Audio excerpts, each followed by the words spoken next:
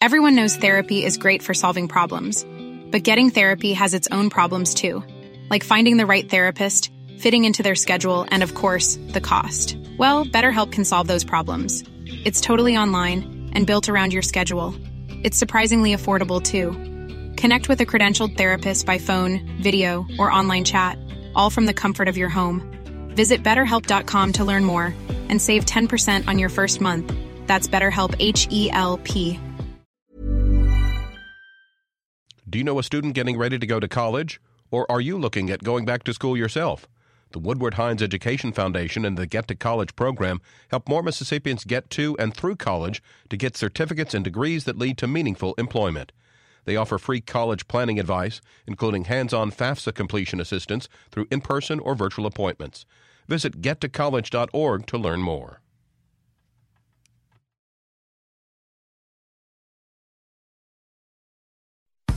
If you're a sustaining member of MPB Think Radio, we appreciate your support of our programs. To become a sustainer, go to mpbonline.org.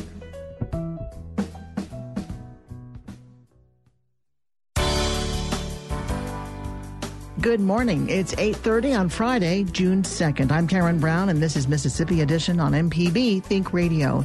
On today's show, in the midst of a financial crisis, Jackson State University is cutting positions and restructuring departments. Hear details about the plan to reduce its budget. Deputy William Durr has been laid to rest. Coverage of the first of 8 funerals for the victims in the deadly Lincoln County shooting spree. And emergency management officials remind coastal and inland residents not to be complacent after several years of uneventful hurricane seasons. The biggest thing is to build a plan, and that plan needs to first and foremost be to leave. You cannot anticipate everything that Mother Nature might do. That's all coming up. This is Mississippi Edition on MPB Think Radio. The Jackson State University community is processing several major announcements this week. Interim President Rod Page has announced the school will be cutting jobs as part of a budget reduction and recovery plan. Under former President Carolyn Myers, the university's cash reserves dwindled from $37 million to $4 million at one point. The decrease was a part of the school's financial woes. The administration will now add the elimination of 42 positions to the decision not to fill vacancies. JSU also plans to realign programs. Danny Blanton is director of university communications. He tells MPB's Desiree Frazier about additional deficits. The university went through a period of time when their operating budget took some pretty severe losses. $12 million a year over a 4-year period, culminating in about $48 million that had to be accounted for.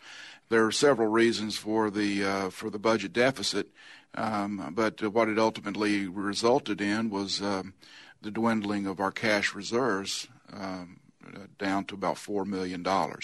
So Dr. Page, when he came in November of 2016, knew that some tough decisions were going to have to be made, and he began to work on that. And what you see in the budget reduction and recovery plan is the culmination of months of hard work, of intense review of the expenses that the university was obligated for, and the revenue, an accurate picture of the revenue that's coming in.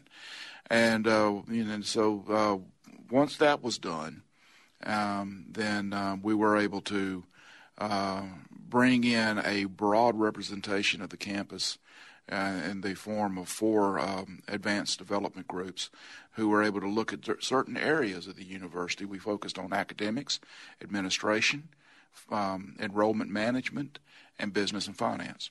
And recommendations were made that were then vetted through the chief financial officer and the president.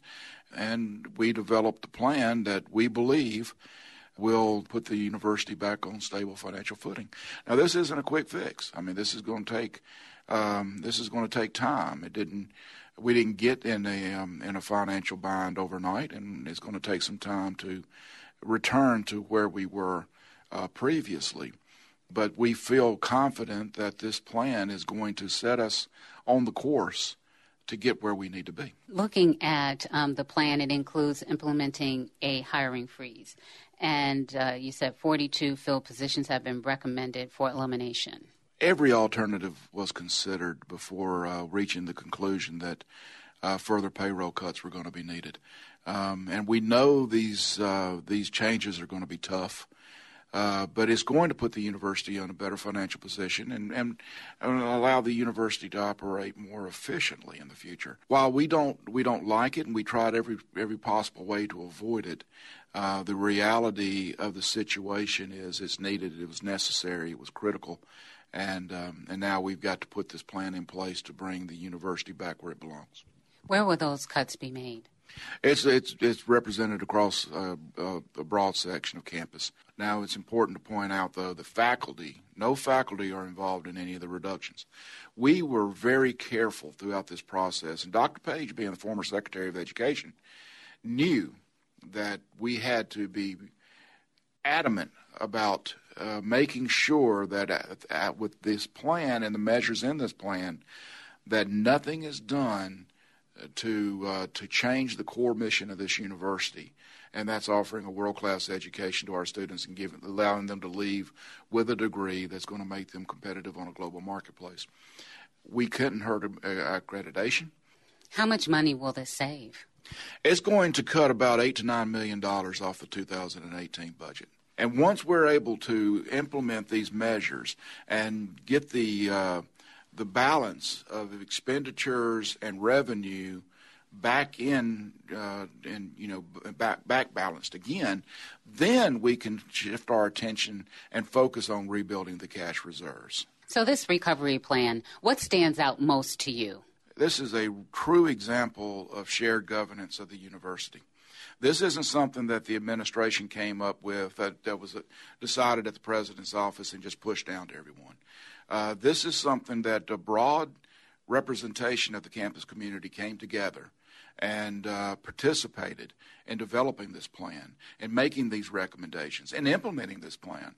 In the midst of this, you've got morale issues because of a new president and how he was selected. How do you feel about how all of this is going on at the same time? Well, that's the reason it was so important to roll this plan out now. We didn't want to leave it on the shelf for the new president to come in, and Dr. Page was very particular about that. He wanted to make sure that the plan was in place and the path was laid to set the new president up for success. Because if he's successful, the university's successful. If the university's successful, our alumni are going to be successful. And that's the ultimate goal, is to give our students the opportunity to go out and fulfill their dreams. Thank you so much. Thank you, Desiree. That's JSU Communications Director Danny Blanton. Democratic Representative Gregory Holloway from Hazelhurst is vice chair of the House Universities and Colleges Committee. He tells MPB's Desiree Frazier the recovery plan is necessary. First of all, I think it's unfortunate, but it's absolutely necessary. It's imperative that this proposal is realized. It'll realize about $2 million in savings, but it won't solve the problem because the school is in pretty deep financial straits, and so this would just be a starting point.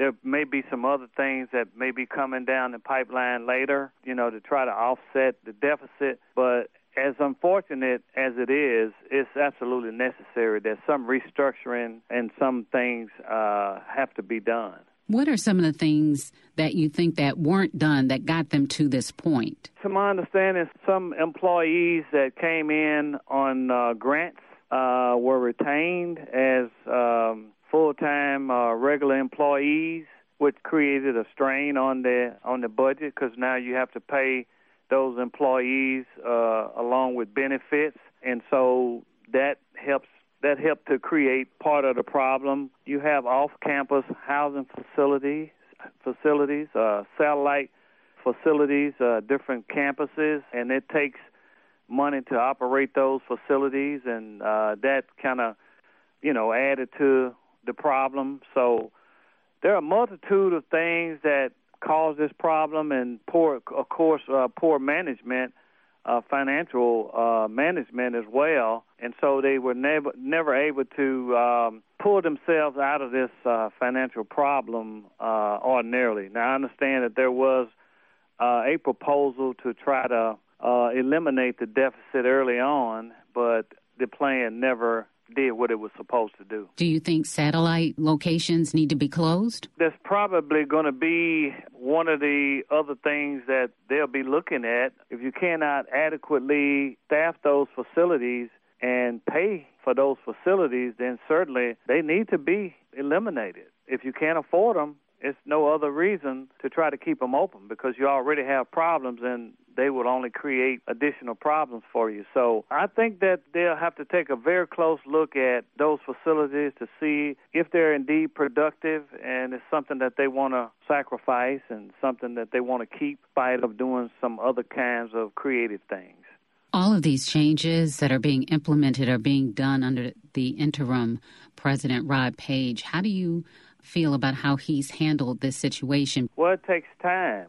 You have to analyze and assess the situation before you can make recommendations. And I think he was obviously meticulous enough to take his time to look at all facets of the university and then decide that this is the best way to go to start eliminating the deficit. And so it's not an easy thing to do. It's a very challenging situation. So he did, I guess, the very best that he could do under the circumstances. In the midst of all of this, we have a new president coming on board at Jackson State, and that's a controversial selection by the College Board. How do you think that will work? I think Dr. Bynum, if given the opportunity, can put the university back on solid footing. That's part of the dilemma, is that you have these problems at the university because you have a serious financial problem. Then you bring someone in that people don't think that are capable of doing the job. And so you got a serious situation swirling around in the university. It's going to take some time for this thing to work itself out. As your role of being on the legislative committee for universities and colleges, is there anything that the committee does in relation to these type issues? It's basically, IHL, the College Board. They set the procedures for the process and the 20 steps that must be followed to select a university president. The only involvement we would have is that if there's some breach in that policy that, we feel like we need to implement through general law to try to make sure that that process is followed, absolutely correctly. The other part is, of course, internal at the university with the Alumni Association, community leaders, and the stakeholders.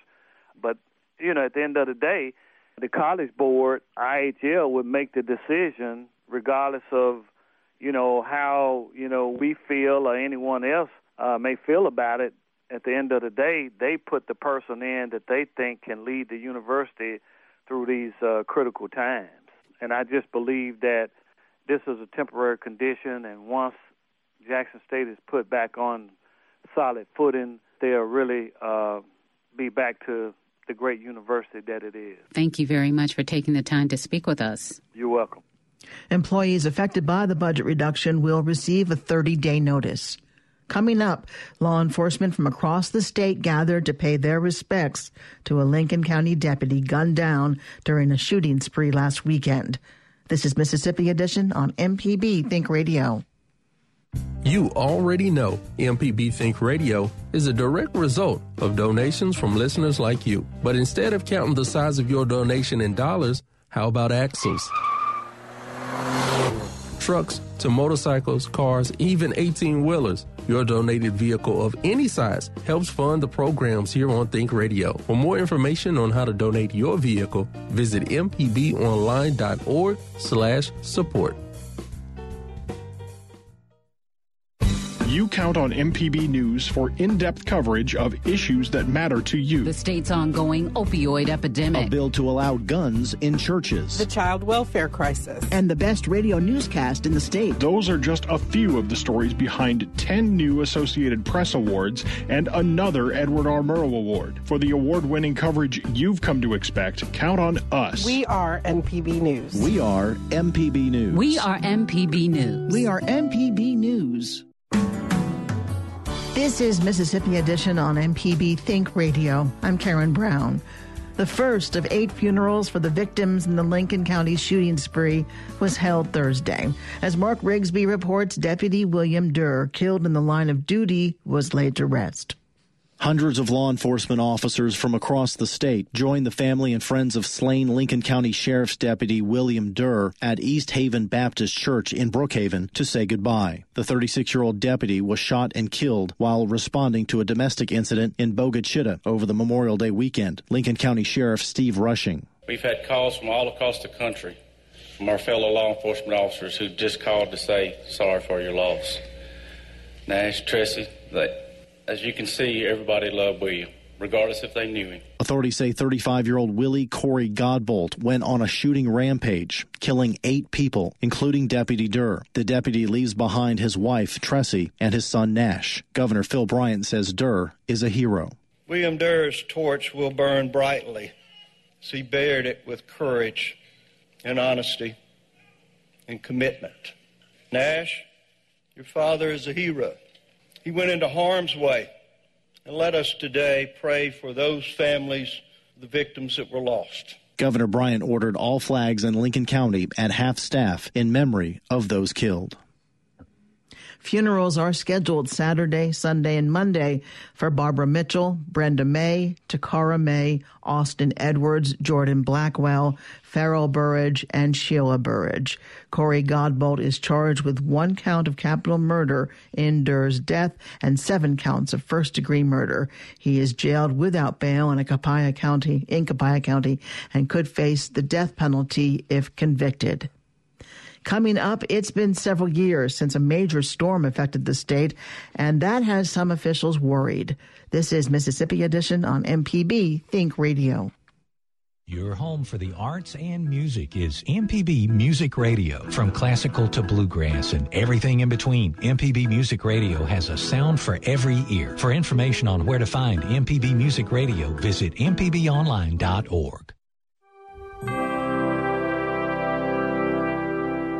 In 1862, Corinth, Mississippi was in the crosshairs. Both the Union and the Confederacy recognized the strategic significance of the 2 major rail lines which intersected there. These north-south and east-west lines were vital for moving troops and supplies. The railroads were so strategic that Confederate forces marched into Tennessee to attack the Yankees at Shiloh, trying to put distance between the rail lines and the enemy. But the rebels were defeated at Shiloh and retreated to Corinth, where Union troops held them under siege for more than a month. Outnumbered and unable to hold out, the Confederates retreated on May 30th, allowing Union troops to take the city. Confederate forces returned on October 3rd with another attack. After fierce hand-to-hand combat, Union troops held Corinth, and the railroads remained under Union control for the remainder of the Civil War. This has been Mississippi, a thread through time. This is Mississippi Edition on MPB Think Radio. I'm Karen Brown. The start of hurricane season this week has emergency officials urging Mississippians to plan for the possibility of tropical weather. This year marks the 12-year anniversary of Hurricane Katrina that devastated the entire Mississippi coast on August 29th, 2005. As part of Mississippi's Hurricane Preparedness Week, MEMA Executive Director Lee Smithson is reminding Mississippians to discuss their evacuation method en route, as well as how they'll communicate in the event of an emergency. Other tips include reviewing insurance coverage, securing critical documents, and updating a disaster supply kit with things like personal medications and food for pets. Director Smithson tells MPB's Evelina Burnett his greatest concern this season. I think my greatest concern going into this season is really the span of time since we've been impacted by a major event. In 2012, we had Tropical Storm Isaac that came in, dumped a lot of rain, but really since then we haven't seen any type systems that have caused a widespread impact to the state. Hurricane Gustav gave us a glancing blow in 2008, but really we haven't seen anything significant since Katrina, and obviously that was significant enough. But we've got almost a whole new generation that's come up on the coast that hasn't had to deal with a big weather event. And then we've had so many people, because of the phenomenal economic development that we've seen down here on the coast, so many newcomers have come in that haven't dealt with one. So my concern is just a great sense of complacency and really the lack of education on what you're supposed to do in advance of a storm. What would you like to see residents do, as hurricane season is beginning, before we've even seen any storms come through? Well, I think that the biggest thing is to build a plan, and that plan needs to first and foremost be to leave. You cannot anticipate everything that Mother Nature might do. So if you think you're high enough that you won't get hit by storm surge, we saw in Hurricane Katrina what that was like. In Hurricane Isaac, people in northern part of Jackson County didn't get floodwaters from Katrina, so they didn't evacuate, and we had people being pulled out by the National Guard.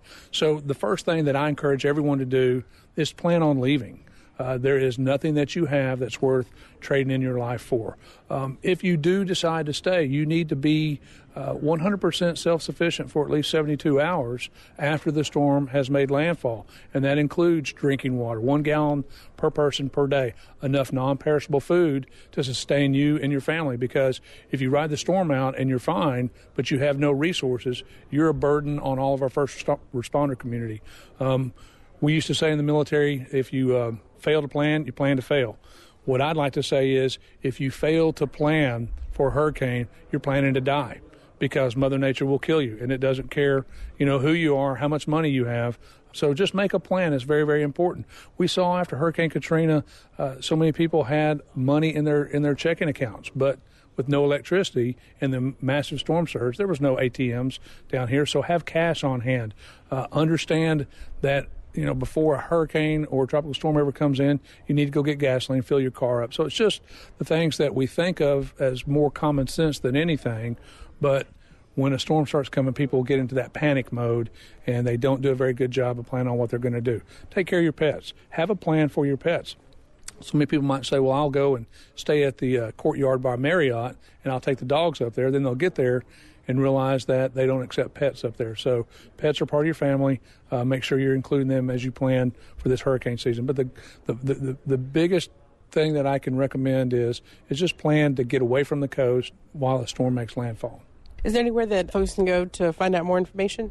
Yeah, of course, our website, msema.org, has the 2017 Hurricane Planning Guide that's got contact information for the 6 southern counties. You can go to those sites and get information on where the shelters are away from the coast, MDOT information. So we like to think that on our website, with our Hurricane Planning Guide, it's a one-stop shop to get all the information from the various state agencies that can provide great information. But if nothing else, just get to know your county EM director, know that phone number, because they can provide a wealth of information too. Do you feel comfortable with what the sort of new storm surge information warnings are going to be? Well, I feel very comfortable with the fact that the National Weather Service is doing this, and I think it's a phenomenal program. The issue is now going to be educating the public on what that means. But as Ken Graham said, now when there is a surge warning, people will get those alerts on their smartphones that they wouldn't have gotten before. And as Ken said, over half of the fatalities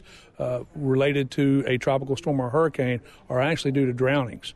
And so, if it's the number one killer, then we need to start doing a better job of educating people.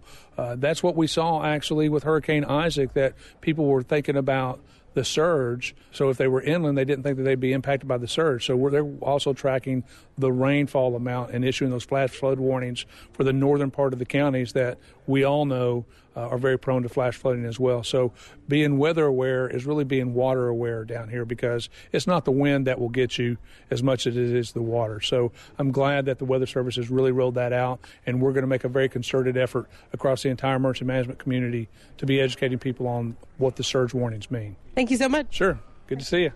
The Atlantic hurricane season runs through November 30th. Stay tuned to MPB Think Radio for a full slate of Mississippi-based programs all morning long. Coming up at 9 o'clock, it's the Gestalt Gardener. Then at 10 o'clock, it's Next Stop Mississippi. And at 11 o'clock, stay tuned for Southern Remedy for Women. Did you miss part of the show today? Find past episodes of this and other Think Radio programs online at mpbonline.org or by downloading the MPB Public Media app from the Apple or Google Play stores. I'm Karen Brown. Join us again Monday morning at 8:30 for the next Mississippi edition. It's only on MPB Think Radio.